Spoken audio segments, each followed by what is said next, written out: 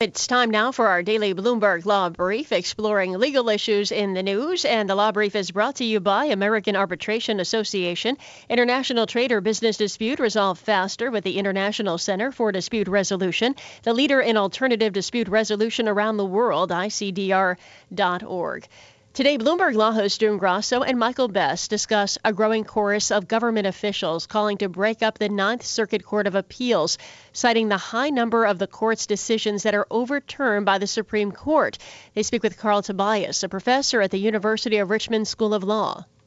Carl, let's start with the much-touted reversal numbers. The Supreme Court reversed about 70% of the cases it took from 2010 to 2015.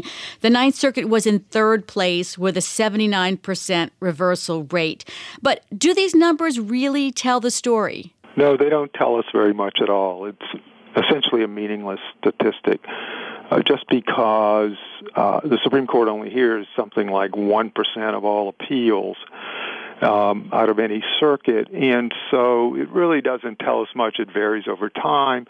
And one example I give, if a circuit only has one case the Supreme Court hears in a particular year and the court reverses that circuit, well, it has a 100% rate. There's just such a tiny number of cases any year from any circuit that it really just doesn't tell us much. Well, Carl, let's talk about some of the other reasons that folks in Arizona put forward for wanting to get out of the Ninth Circuit. The Ninth Circuit is the largest circuit. It's covers something like states that have about 22% of the U.S. population. Is there something to the argument that it's just too large compared with the other circuits, and that there might be some judicial efficiency in splitting it up? Well, I think that's the problem. I don't think there is much judicial efficiency in splitting it up, and in fact, you're going to incur additional costs for all the court personnel and courthouses and that type of thing. So there isn't any real gain. The real problem here is there isn't a very feasible way to split it up. It's large, and it's a large population base, and it has the most appeals of any appeals court. But there just isn't a very feasible way to do much with it, principally because of California. So you're really not going to have much by way of savings here if you do what the Arizona senators and others in the West have suggested. That's Tobias, a professor at the University of Richmond School of Law, speaking with Bloomberg Law host June Grasso and Michael Best. You can listen to Bloomberg Law weekdays at 1 p.m. Wall Street time here on Bloomberg Radio.